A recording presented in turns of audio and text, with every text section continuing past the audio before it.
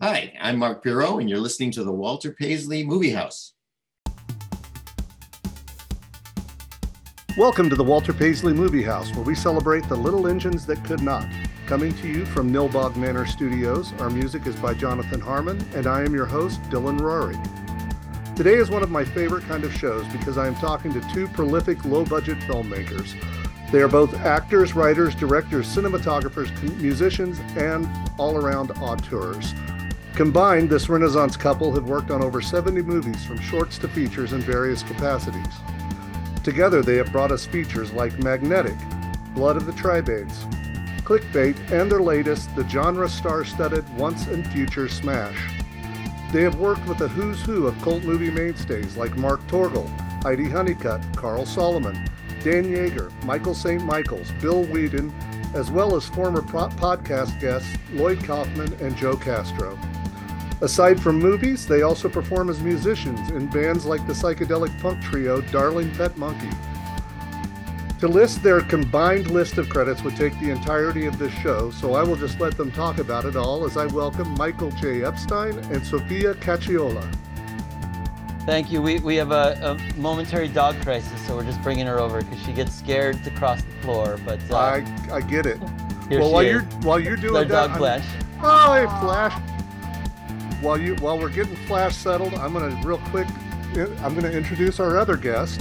I'm being joined in the studio today by a singer, actress, producer, and makeup artist who has worked on over 30 movies, TV shows, and music videos. She was the key makeup artist on major features like Ms. Whitelight, Things vs. Spurs, The Good Catholic, The Miseducation of Bindu, and So Cold the River. She has worked with icons of both mainstream and cult cinema like Danny Glover, David Arquette, Jeffrey Wright, Cedric Yarborough, William Fisher, Pauly Shore, Judith Light, and Joe Estevez. She even acted opposite previous podcast guest Lloyd Kaufman in the short Purge Clause, which was featured on Troma TV's Make Your Own Damn Movie series. As a singer, she has performed for over a decade as lead female vocalist with the Indianapolis Jazz Orchestra, as well as the lead singer of the Mortville Flea Market. Not only that, she also has to watch movies like She-Mob and The Sinful Dwarf because her boyfriend just loves trash. Please welcome Julie Bowers. I have two take homes from that. You're very patient if you could sit through The Sinful Dwarf. Absolutely. One. And number two, it was like a very respectable list of actors, and then I felt like Pauly Shore snuck in there, who I'm excited about personally, but I know that it was an interesting sort of contrast with some of the other names. That was kind of an inside joke that I threw out there. Oh, okay, I love it. Whatever it is, I love it. I did his makeup for a photo shoot here. The pictures were amazing, but he didn't release them, so we never got to use them. So yeah, it was a whole thing. It was interesting. He's a pro in front of the camera. He was a pro. Well, welcome you guys. Thanks so much for joining us. That's okay. All this show is tangents. You're fine. We're experts in tangents, so you're good. Fine. Well, it's no wonder. I mean, you guys are. I normally do a lot of research, and I tried with you guys, but you have done so much that trying to even piece it all together in some kind of chronological way, any kind of logical way, I just lost. I kept going down rabbit holes with everything you guys have worked on. So I guess we'll just kind of start out. First off, where did you guys meet? We met in Cambridge at a folk Massachusetts. music. Yeah, not Cambridge, like the college in England. We're not that posh. Cambridge, Massachusetts. It was a folk music club called Club Cassim, and they had a weekly open mic. And there was a group of us that were not doing folk music, but we would go every week anyway, just to work on our songwriting. And so we became friends with a group, and so that's how we met, because we were just showing up at the same place every week and being the weirdos there. Mm-hmm. And then eventually we started in rock bands, which was more appropriate for what we were actually doing, and then eventually got married. somewhere along the way, somewhere in there. Skip a bunch of years there, but we basically started in music, and we kind of met through music, and then we were doing music together for a while, and then transitioned kind of to film. And or added tacked on film to our music affairs, I guess. So when you guys were doing music, you meet up. Was it immediately like, hey, we should be doing music together? Is it something that just kind of built over time as you got to talk more and got to know each other more? Yeah, well, working on music was kind of immediate because that's how we met, and that was where our interest was. And both of us really wanted to tour and to make records. And it just like made sense for us to complement each other in that way. And then relationship and stuff came much later. But I think, especially like you said, being in a place that was really fun, but it was like a very folk oriented or folk structured place.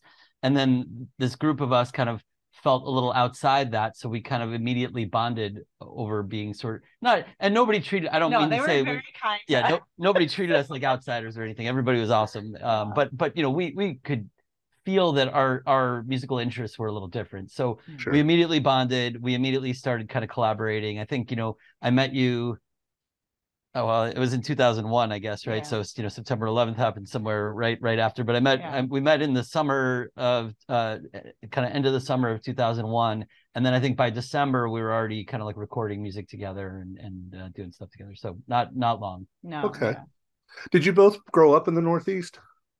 Yeah, I'm from Western New York, like the Finger Lakes area. Okay. And basically when I turned 16, 17, I was like, I need to go to a city, and I had family in Boston. So that was the city that I went to. And I grew up in Long Island in New York. Okay. And then I went to school in Western New York, and then eventually wanted to go to grad school in a city of some kind, and ended up in Boston for grad school. And then that's where we met. Yeah. So we lived there for a while. Yeah. All right.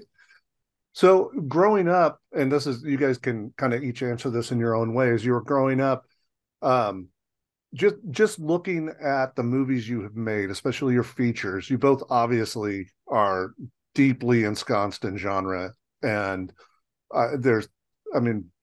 Once and Future Smash, it was nothing but Easter eggs for nerds like me. So were you guys growing up with that in your lives, or is that something that came later? Want to start? I can start. Yeah. I mean, I grew up very much in the VHS era. And my best friend and I pretty much like every day would just go to the little mom and pop video store and like look for the weirdest. We're like, what is the weirdest thing we can find here? And looking at the art on the box covers and kind of reading synopses and just whatever the strangest thing we could find. That's like what we would rent. So we definitely sought out. I wouldn't even say. I mean, we sort of land in horror, but I wouldn't even say it was just horror. It was just like any kind of strange cinema. Yeah. But yeah, it's always been a kind of a big part of my interests. I always loved movies. I love weird movies. And we didn't, I think, Sophia will probably can elaborate on this, but we didn't really start making movies right away. We kind of got into music, even though we were both growing up, we both kind of did shoot movies on like VHS cameras and did editing between two VCRs and that whole business. Yeah. But we didn't really get into making movies because it just seemed like it was impossible. It seemed like prohibitive. Like we didn't have the resources to get all that stuff together and get all those people together and actually do something. And so I think it took us until when digital cameras were kind of sufficient to do something that was relatively good quality at that point and relatively cheap, that was kind of when we realized like, okay, we can actually just start doing this. Right. Yeah. So yeah, I think I had like less access just because like I grew up like in a very rural area, so like sometimes we didn't have a VCR and stuff, but like I would go to the video store and rent anything that had like Roger Corman on the name, or like I found The Stuff, and that really affected me as a kid. That's like, a great one. Yeah. My favorite movie as a kid. And I loved like Star Trek and any sci-fi that would come on the TV, I would always watch. And then like later, once I had more access, like I watched like everything I could find. So yeah, but definitely always leaning towards sci-fi and genre and horror. We always just say like drama like just doesn't, like real life doesn't appeal to me. I'm living the real life. Like I don't want to like watch it as my fun time, I totally get that. Yeah, absolutely. Like, relationship stuff I could care less. we sort of like the there's this sort of European idea of like fantastique or something, and I always kind of like that idea that it's something about the presentation of the material is not realism.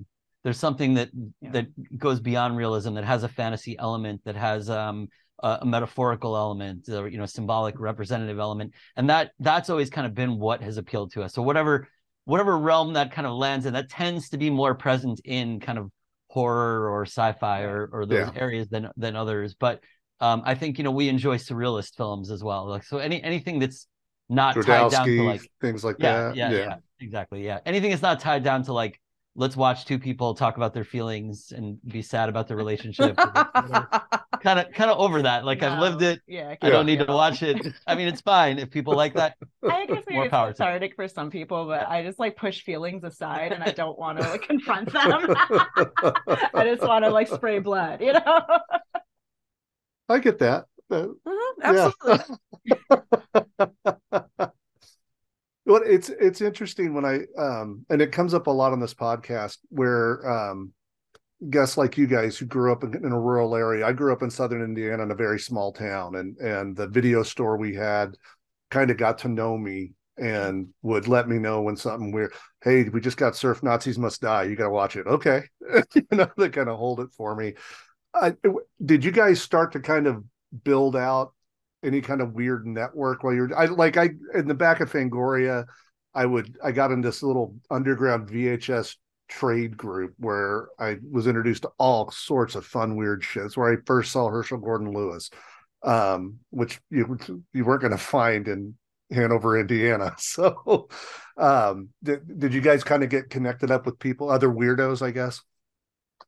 Yeah. I mean, should I go first? Yeah. You should. I mean, not for me so much until I moved to Boston and then like discovered repertory theater and like talked to more people. But for you, probably more. Yeah, for me, growing up, definitely, I had a group of friends who were into this sort of thing, and I used to go to where I grew up. There was a very big like sci-fi convention called Icon that happened every year, and there was always like we'd go to that, and there'd be weird bootlegs of stuff that wasn't released in the U.S. Digging through that, and this is a kind of a strange story, but a close friend of mine, his like uncle, I think he died of AIDS actually in the 80s. And he had his like entire place was just absolutely filled with like really strange horror movies and B movies and stuff. And so my friend had like inherited all of that material. Nice. And so we were just like, brain sucker, what is this? Like, pop it in. Okay, great. I mean, so we saw stuff that I don't even know, where it came from, and there's still some things that I haven't seen kind of since, but yeah, it was kind of like a treasure trove of like weird stuff. I was about to use that exact phrase. Yeah. That just sounds amazing. So, and then a group of us, a friend of mine kind of invented this idea. So a lot of us were Jewish. And so we would be bored on Christmas. Like that was a big thing. It was like, Christmas, like, what do we do? All of our friends are busy, whatever. So we've already eaten Chinese food. What's left? Yeah, exactly. So he started having what we would call a Christmas bah humbug party, where we just watch we'd marathon movies for like 20 hours straight, basically on Christmas. And all of our Christian friends started trying to get out of their family obligations to come to it. And then we started doing it on like every holiday. So we'd have Halloween bah humbug and like Valentine's Day bah humbug, and just so we'd have these like kind of marathons at my friend's house. And it was sometimes a compromise because we'd invite people who wanted to watch more normal stuff, or like his mom would want to watch kind of more normal stuff. But we always were including quite a lot of like it was like a challenge to find the strangest, most disturbing thing possible to include in that. So yeah. Hey, what about you, Sophia? You made it to Boston and you started networking with weirdos. Yeah, well, especially once we started doing music videos, we started meeting other filmmakers, and that was really cool because then that introduced us to like the Boston Underground Film Festival, which takes place at the Brattle. Yeah, and that's like really where we started like seeing a lot of indie films. And oh, you're wearing the sweatshirt right now. So yeah, that was more like once I started working more in like the video aspect and meeting directors and other creators like that, it definitely be like, oh, you have to check this out. Or like I think like like what inspired like Blood of the Tributes was like a double feature at the Brattle, which was like Daughters of Darkness, and what was the second one? Like, Twins of Evil. Twins of Evil. Yeah. It was like a double feature. Shows. Like, we need to make this movie. I mean, we had seen a lot of the Hammer movies. I don't want to get too sidetracked, but we've seen a lot of the Hammer movies. But I think going to that feature, we were like, I want to make a movie like this. Yeah. Like that was the moment where it felt like that. As we were watching it, there were a couple shots where I'm like, oh, that's Hammer. Mhm. That's Oh, just yeah. straight up Hammer. The close up in the blood. I'm like, yeah, it's Hammer. Is not shy about sharing influences. I think that film. So yeah. Yeah, that's awesome. Well, so you're working in music first. You've got a band. So there was the Darling Pet Monkey, which I that's pretty fucking solid music. The stuff I listened to from that. What other projects did you guys do together? Well, like my main songwriting project was called Do Not Forsake Me, Oh My Darling, which was like loosely based on the British TV show The Prisoner. And so like I would name each song after an episode of The Prisoner and like have some references to it. And then like it was part of our visual identity as well. And that one, did you have a giant ball chasing you around on stage? A couple times we did it. Yeah. Awesome. Nice. We did weather balloons. They break really easily, so it's like hard to do. Right. But explode this powder. we did. Yeah, we did. We made a music video that was a recreation of the opening segment of it, the kind of the title credits where they kind of explain the backstory. Yeah. So we did a video, kind of shot for shot remake of that was very popular with Prisoner fans, and then also was on the Time magazine like best of the year list and cool. and stuff. Nice. So yeah, we were pretty, it was you undersold the Prisoner elements of it, I think, a little bit, but well, it's also like they're still my songs, like they're not joke songs. Like Darling Pet Monkey was like a collaboration with our friend Catherine Capozzi, who does a lot of our score stuff with us. Yeah, and she's just like this amazing guitarist, like one of the best ever. And so like Darling Pet Monkey was like just like almost like was like a one-off to do like just a song with her. And then like we had so much fun, we made like a whole record, and that project is all based around stuff that used to be sold in the back of comic books, so like Extra Specs and Sea Monkeys. And so like it's more of like a joke thing, but then like it's just fun garage rock. So it was like kind of a fun party band that we had for a few years. the music is great. I mean, it was fun. Very solid. Yeah, we had fun with that band a lot. We love that style of music, the kind of like garage punk crossover thing, and so we really enjoyed that. But yeah, we played in quite a few bands, and I think we started new projects. The part of your reason for saying like there's too much stuff to figure out is that we would, even sometimes with the same people, we're like, well, we want to do a project like Darling Pet Monkey that's focused on a very specific thing. So it's like we need a new band name kind of for that specific thing, and a new look, like a new kind of style for it, a new kind of approach to it. So we had quite a few different projects. I was originally in a band called The Motion Sick that was like an indie rock band. And then I had a band called the Michael J. Epstein Memorial Library, because I thought if you're going to name a band after yourself, you should at least be dead in the name. I thought that was funny. So, we kind of played through those, and then we had a children's band called Space Balloons. Awesome. There's probably other stuff I'm not. Our scoring project is called Night Kisses. That's that, and so it's kind of like, a lot of it is crossover with a lot of the same collaborators and a lot of the same people, but it's like an individual project with a different style of music or a different kind of creative approach or whatever it is. They're younger us. I know. I was thinking that. It's kind of what we do. Yeah, no, it's great. So films make more sense. When I want to do something very niche and specific, I just make one film like that. But like with bands, it would get so confusing for people. Like, especially when they see the same people on stage, but we're doing like a different genre. Yeah. That's awesome that you can do that though. Yeah, we try to dress very differently in each one too. But Sure. Very specific. Cool. Like the library, the Michael Jackson, we dressed as librarians. Like glasses, pencil skirts, all that stuff. It was all women except for him.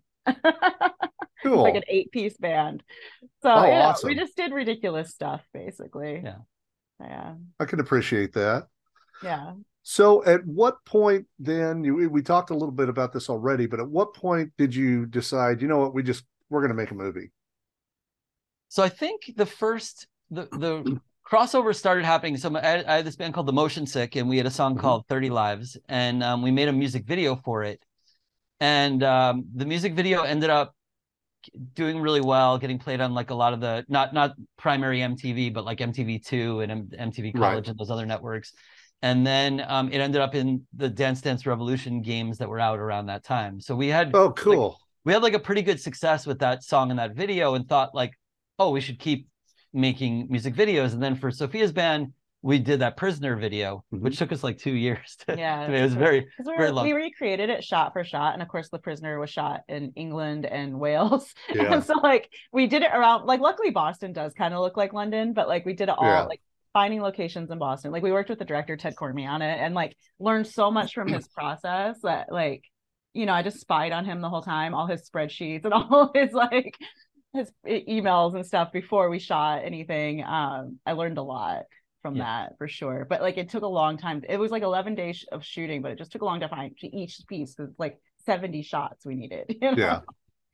But we did those 2 music videos, and we had success with those, and thought, oh, we need to make more music videos. But then we also realized they were very expensive to make. Down. Yeah. So we thought, okay, well, maybe we can do something that's like scaled down, that's not as complicated. We can get our own camera gear, because this is around 2011 or so. So it's like stuff was starting to get reasonably inexpensive for like reasonable looking kind of digital cameras. And so we just bought some camera gear, and then started like basically making music videos as much as we could, and then started doing kind of short films, especially in collaboration with our bandmates. And then what actually happened, I mean, it's funny, I'm not wearing the Brattle sweatshirt on purpose, but we just started entering like the 48-hour film contests and those kind of things. And the Brattle had a contest where they it was their 10th anniversary, and they said, we want you to make a trailer for a fake movie, and you if you sign up, we pull like parameters for you, and the movie has to be called 10. And when we did it, they pulled like horror and haunted house and ghosts. I don't even remember this something part, like that. but okay. So anyway, we got some, ideas related to that. We made a trailer with a group of friends, and it was really fun. And I think it won, the Curator Choice Award. I mean, something there was celebrated there in some way. And so we finished that, and then everybody who was involved in that said like, "Hey, let's make this movie." And we thought that's a really terrible idea because we don't know what we're doing, but sure. But why not? A terrible, complicated, big projects. We're like, yeah, let's do it. Why not? So, we started writing it, and I think, probably like 6 or 8 months later, we shot the thing. And we got a Kickstarter together because, like, luckily, like, we were pretty entrenched in Boston in all of the art scenes. Like, we knew the poets, we knew all the musicians, we knew the burlesque artists. Like, it was just like such a wide range of different, creators like in Boston happening at that time. And somehow we had our hands and like knew everybody, And so when we ran the Kickstarter, we were including so many different people from so many different like little niche areas in Boston in the art scene that people were like, okay, I'll throw you $20, like go make this movie, Cool. And so like a lot of people that we'd played shows with and stuff just came through with like $20, or $100, like just go have fun. Let's see what you can do. And so we raised like 20,000, I think for that it was about 20, yeah. And nice. So that really was like, okay, we're gonna make like somewhat of a real movie, And so it was enough money that we rented a mansion in Rhode Island. It was a shabby chic mansion, but it was huge. We got insurance, we did all that stuff, and we just moved in there in like December for like maybe 10 days or something. Something like that. And like we had, I keep saying if we made that movie now, I could probably do it in 8-hour days. But because we didn't know what we were doing like 20-hour days. Like I was like delirious.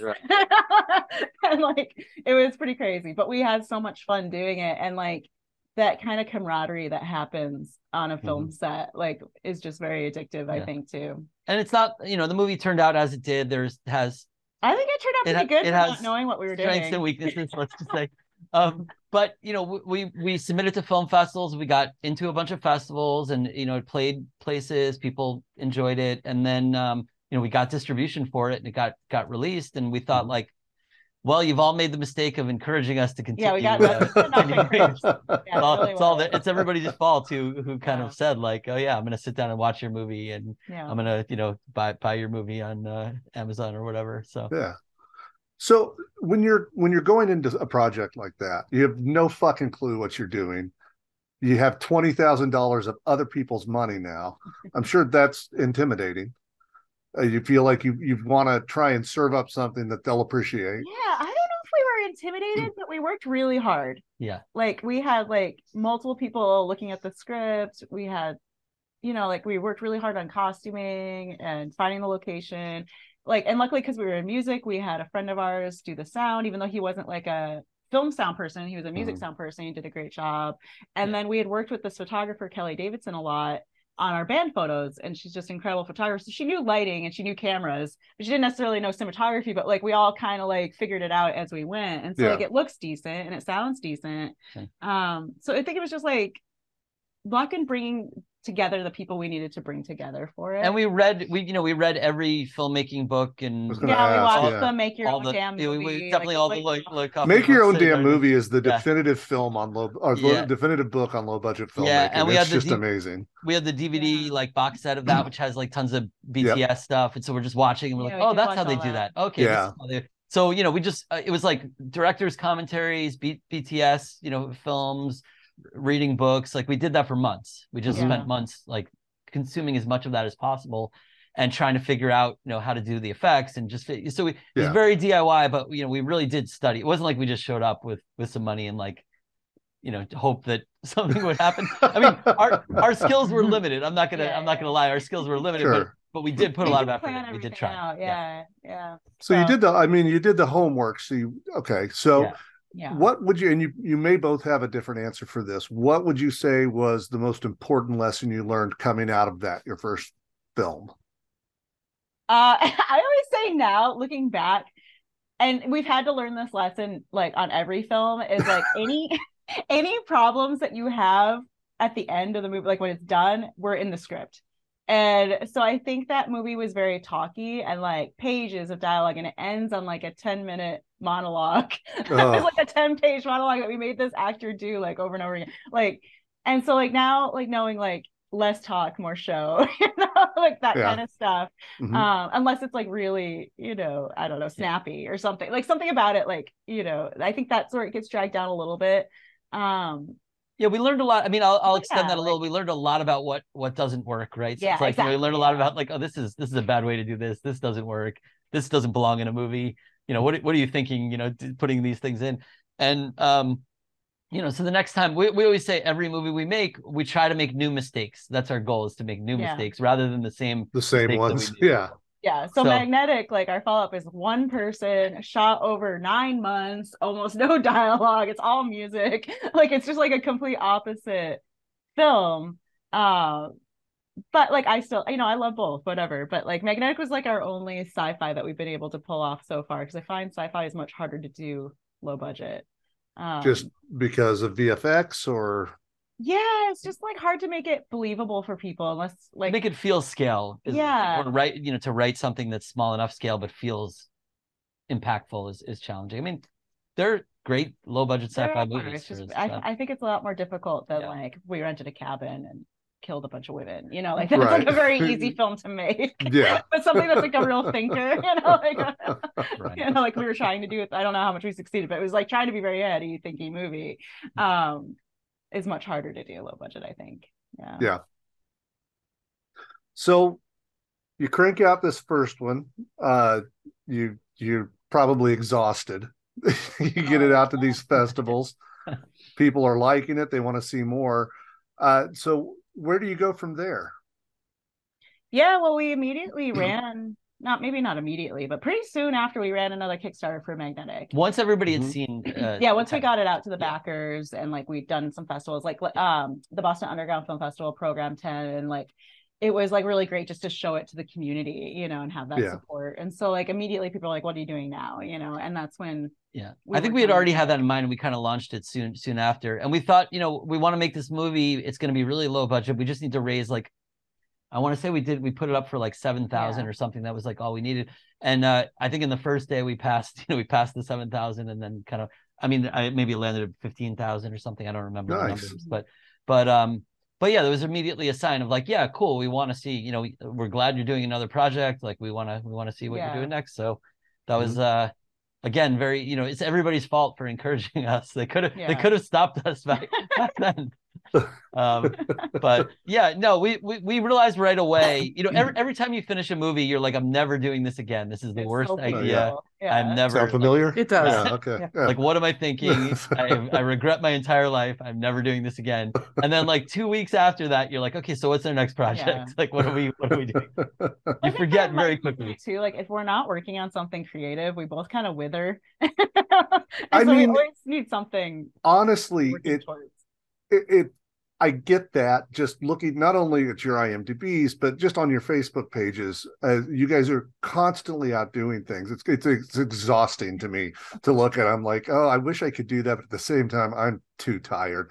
I couldn't keep up with your schedule. You guys do a little bit of everything. As Julie and I are both going through your IMDb's, and it's Sophia, I mean, you're working in costuming, you're a cinematographer, a very prolific cinematographer, um, all over the place. Michael, same with you. It's just your hands are in every little bit of pie in all kinds of different movies. Yeah. That I'm sure that's great as far as experience goes, but it's also got to be tiring. Well, for me in particular, like once I moved to LA, I started working for other people in camera department. So as an assistant camera and as a cinematographer. So that's kind of like my day job, you know, like working on other projects. And then like when you mentioned like costuming or art stuff, that's like stuff I only really do for our own movies. Because I don't want to hire other people. People have tried to hire you to do it before. I'm like, oh God, it was me. Like, don't even talk to me about it, you know?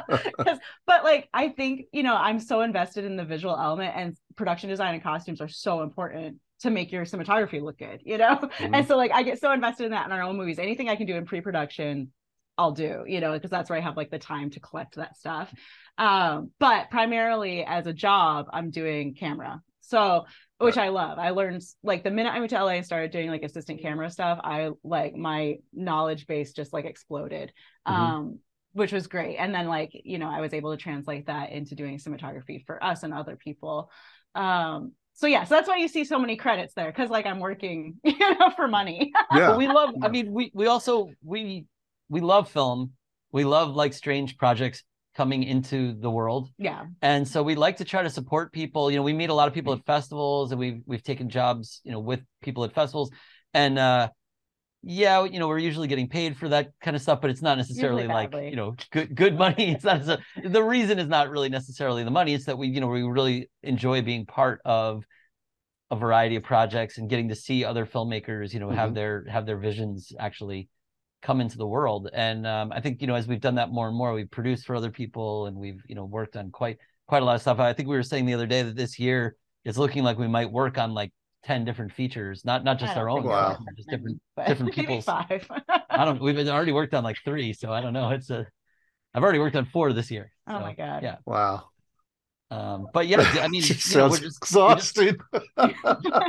We It's just a lot. I'm like feeling being part much of it. older talking to you guys. I feel much older than I actually am No, it's just, you know, it's what keeps us like alive, honestly. Same. I mean, it's Yeah. you know, otherwise it's like you just sit and you're wondering like, what am I doing with my life? At least if, you know, if you're collaborating with people and getting out there and doing stuff, for me anyway, that gives me a sort of fulfilled feeling for temporarily, but you know, so we're always chasing that you know, the excitement of creating, I think, and the fun of creating. So I'm sure that when the pandemic hit, that, I mean, Julie, you can pipe in on this too, please, because I know it affected you tremendously. Oh, absolutely. Let's start with you. How did it affect you? Well, I was finally, as a makeup artist, starting to have a full schedule. So doing that in the Midwest is challenging. And I just completed a feature film. I filmed all January and February, came home. That was So Cold the River. So Cold the River, down in West Baden. And came back, did a week of commercial work, and then the pandemic hit, and my entire schedule for 2020 was canceled. Everything. So I was out of work for the rest of the year, and it was just really disappointing because it was shaping up at that time to be a really, really great year. And then it was gone, and I had to reconfigure and decide what was next. And for you guys, I'm sure it was a lot of the same. Similarly, yeah. Well, part of it too is like, we just hit like 5 years in LA. So we finally built up like a great network and had all these plans, and like all that kind of disappeared immediately. But also with our latest films, the Once and Future Smash and End Zone 2, like the Once and Future Smash, like we had filmed in February of 2020, like the main part of it. And our plan was to pick up like all the interviews and like all the, all that stuff like later in the year. And of course that didn't happen. So we were sitting on just like the convention footage, which is like a third of the movie or something, for like a year. And we had sent that. We worked with an editor on Once a Future Smash, our friend Aaron Brocas, who we've done a few short films with. And he edited together the convention footage, and he was like, guys, there's no movie here. Like, and we kept being like, Aaron, just like, hold on, like, have faith, because like, we know that's only like a that's third not of the supposed movie. to be the movie. Part of it was over an hour. So he was just like, is this like it? Like, what are you doing? And we're like, dude, we just gotta wait. So we waited over a year before we started picking it back up. But yeah, we were pretty much very depressed, dead in the tracks. Oh, Yeah. Both creatively and financially, I think. Yeah. No, you had to get a job. Like it was just like it was very tough, for sure. And in the beginning, it felt like, okay, I guess we're never gonna get to like leave the house or do anything ever again. I mean, it's gonna be who knows how long. And people were optimistic. We had a lot of friends who were like, "Oh, it'll be fine in 6 months," and I'm like, "It's not gonna be fine in 6 months." Like, shut stuff down. Not gonna happen. Like 2 years from now, that's when it's gonna be. That's why we got a dog. So I was like, for 2 years, I know I'm just gonna be sitting here.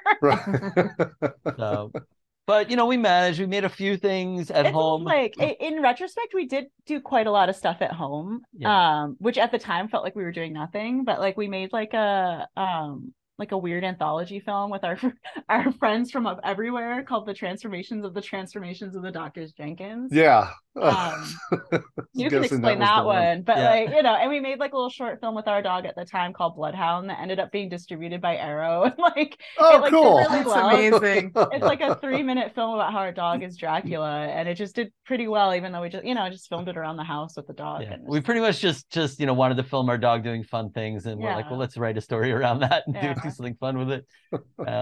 So that was nice. But yeah, it was very hard. I mean, we really, because we had a lot of plans. I mean, I think we even had quite a few things scheduled. I mean, this is in February. I think we were scheduled straight through the summer at that point. Several features and several shorts, and we were supposed to shoot a short with Aaron, who edited it. He was directing a short that was supposed to shoot the weekend. Oh, the LA shut down. Down. So on Friday we basically got the news that like it's a no-go for Saturday and Sunday. And so that got put on hold for a really long time, and he's like, I don't know, do you think the people, because we cast people we really wanted to work with and everything, and we're like, is that gonna, he was really worried that they would just not want to do it later. I'm like, when things are clear, everybody will want to come back. I just don't know, it may be a long time, but everybody will be happy. And they were, and we shot it during when there were like the vaccine waned, so when everybody was everybody's vaccinated and there were low cases and Delta hadn't really taken yet, we were able to shoot that short at that time, and everybody's really happy to be part of it, and kind of revive that, and it was great. So we've done things. We did things in the lulls where it felt safe enough, and that we because we never really thought our movies are important enough to put people at risk. It's like I can't even imagine how I'd feel if I like gave somebody COVID and they now things are obviously it's a different world now than it was like in early 2020, where it was like nobody knew how to treat it. It was very serious potentially. So at that time I'm like, it's just not worth trying to make something and putting anybody, even if it's like a 1% risk. I just don't want to do it. So we tried to weigh that out and do it carefully and kind of rebuild our plans. And I think it's only really, I don't know, the end of last year where it really has kind of come back to quote unquote normal, I would say. Yeah. I know your production work has gone up. Significantly. This year particularly. All of a sudden I have work again. So that's, I think everybody's really nice. Feeling safe enough, and everybody has so much pent-up energy that they're like, let's film right now. For sure. I do love all of the at-home things that came out during quarantine. I mean, even you and Yates and your Grey Gardens reviewed. They did a short. It was Oh, cool. amazing. We were just Yeah, letting yeah. people, my son and I were just letting people know how the pandemic quarantine was going for us. So we were Nice. Big Edie and Little Edie. Oh, nice. Oh, Yeah, you got to send that to us. Yeah, I mean, can I talk about the Jenkins yeah. for a minute? Absolutely. Talk about whatever you want. This is your time. Because the context for that is sort of interesting. Is that we had a group of friends who we kind of came together because there was an online film festival. So a lot of the film festivals, this is also a big thing for us because we had a lot of films that were completed at that time, a lot of shorts especially. Mm-hmm. And then, we were excited to go to film festivals and present them and whatever. But of course, that did not happen in 2020. Right. And a lot of them moved online. People are scrambling to find, like, how do we make a community and keep these things going? And so, it was hard. And I don't think it really kind of worked totally. But one of the film festivals that was around at that time it was called Sick and Wrong. And it's now changed over to be called Bizarro Land. Yeah.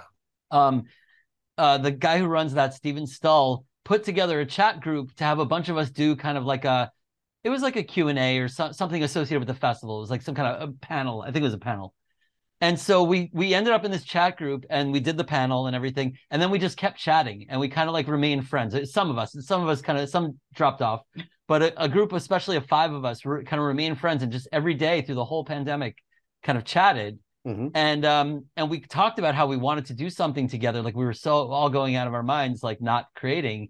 And so we came up with this idea of like doing a distributed kind of anthology thing where we would send everybody, we would get a bunch of our friends to film a little kind of segment at home and put it together as a full movie. Now, this has been done many times, but our twist on it was that we were actually interested in seeing how different people approach the same material. So we're like, what if we get a whole bunch of people to make basically the same movie and kind of put that together as an anthology? Yeah. But we didn't tell them. But we didn't want to tell them because we didn't want them to know that that's what was happening. So we basically just posted on Facebook. We said, we're doing this project. We're looking for a bunch of people to do a segment of this project. If you want to participate, we'll send you just like 2 pages of a script. And you'll make it at home with whatever resources you have. No, don't endanger anybody. Don't do anything that costs money. Just make it at home and send it back to us. And then we'll put it together as a movie. So they all thought we had taken like a feature film and broken it into 2-page segments. And in fact, when we sent it to them, it's labeled as like scene 11 in the thing. And it's 2 pages. And we wrote it to be as ambiguous and confusing as possible. Mm-hmm. Like it's completely impossible to understand what is going on. There's 2 characters named Dr. Jenkins, and you can't tell which one is speaking at any particular time. It's just like sort of up for interpretation. And then we in order to make that work, we crafted a story around that where the group of us who are organizing the film, it's kind of like our story about organizing the film. And then we wrote kind of a narrative about how we tried to send them all their pieces of this feature-length script, but something got messed up. In the story, I wrote a bot that handles it, and it makes a mistake and sends everybody the same scene.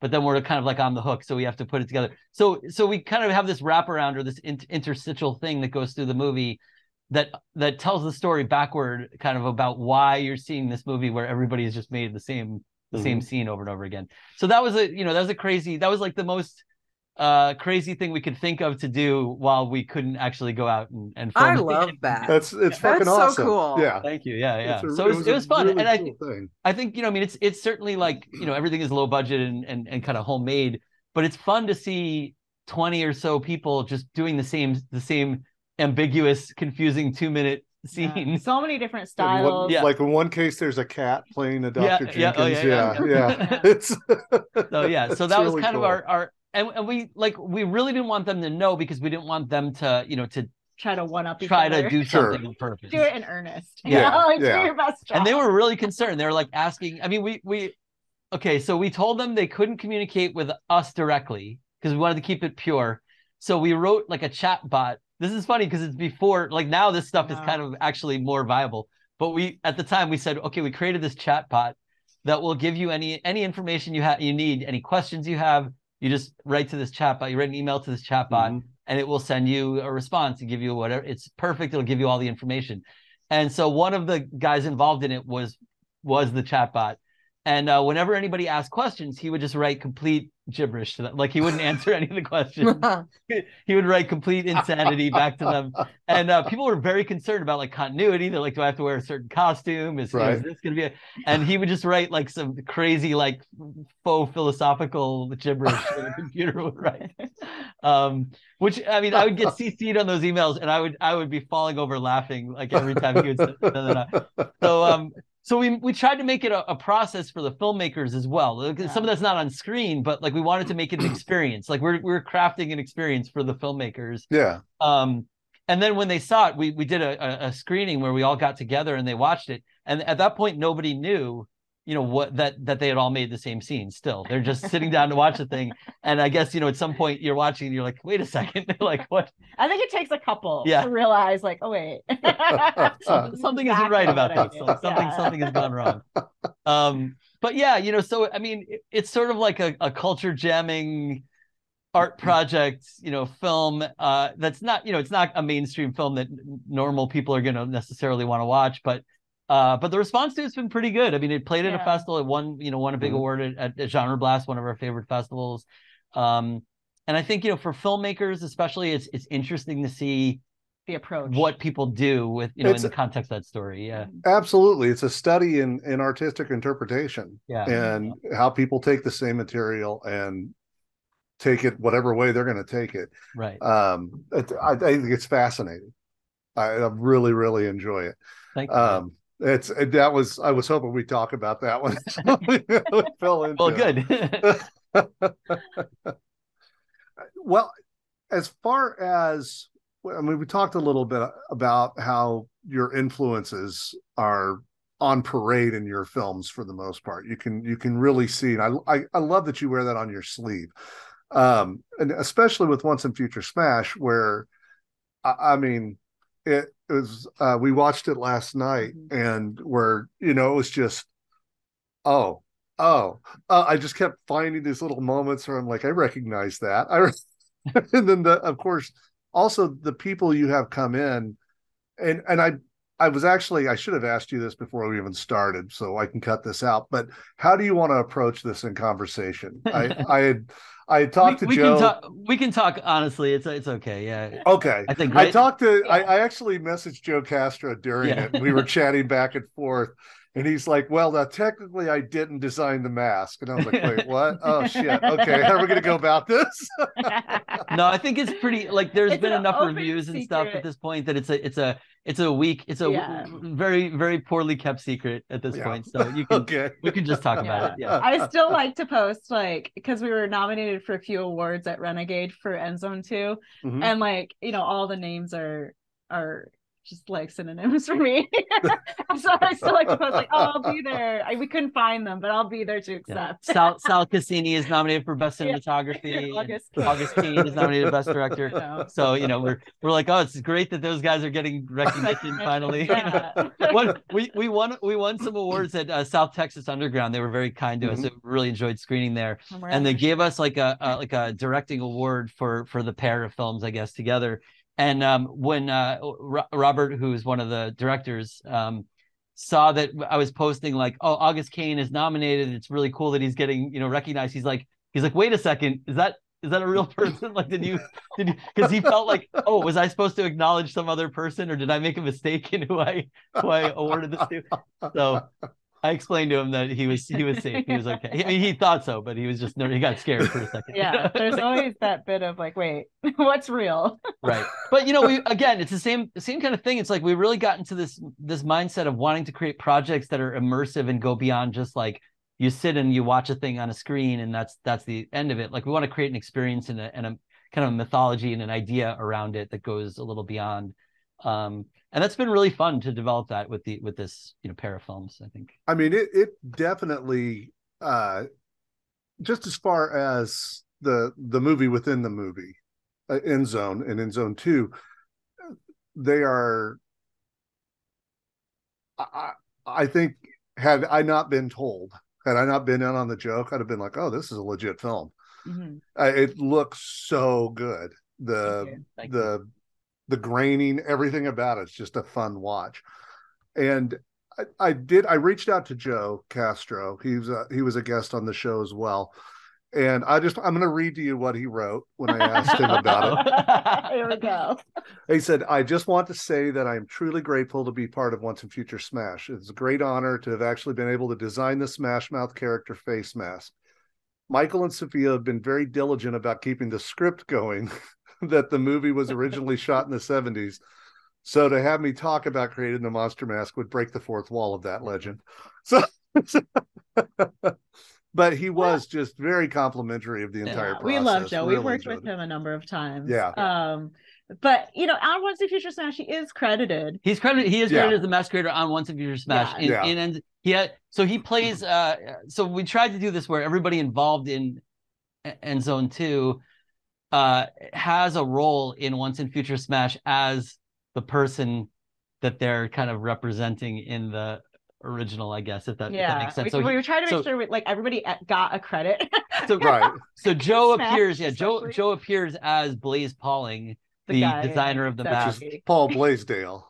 Yeah, exactly. Yeah. We let him choose. We're like, what do you want your name? He said his only regret is that he didn't do something with Herschel Gordon Lewis's name. Oh yeah. But I think you had another character in there that was obviously supposed to be Herschel Gordon Lewis. So I was like, there's definitely a lot of references to stuff. So it's all good. But yeah, I mean, everything is kind of a joke that I'm like, nobody's gonna understand what this is about. Like I mean, one of the most obscure is the original producer is basically the guy who produced Manos Hands of Fate, and like I was like, nobody's gonna get this, like or like 3 people are gonna get this, but it's fine. I mean, I'm friends with Jackie Naaman Jones. So yeah. I'm steeped in Manos lore. Yeah. I did the sound mix on Manos Returns. I did. Oh, okay. It's kind of like, I mean, I guess I would call it like a rescue mix or something. Like they recorded it was okay, and then they were like, can you help us make the sound like passable at least?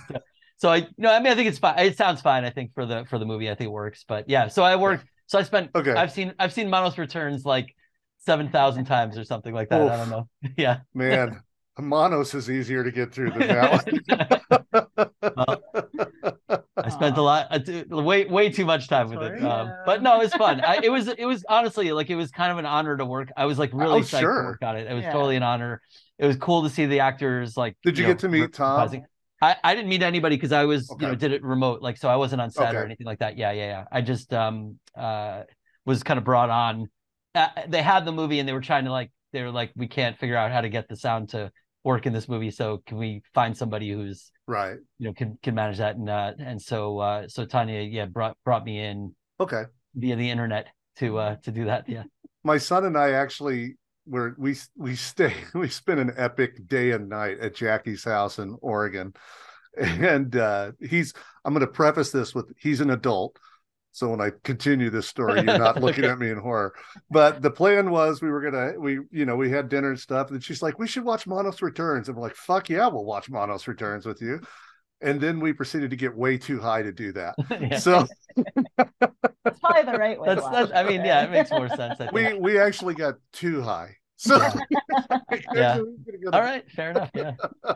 But no, but yeah, I mean, it's just fun to be part of like a historical, like it's something that has a place in history, and then to do something, it's a sequel that, especially because it brings so many of the people who were involved in the original back together. It was that's the kind of thing I like that makes me so happy, because, especially growing up, watching all this weird stuff.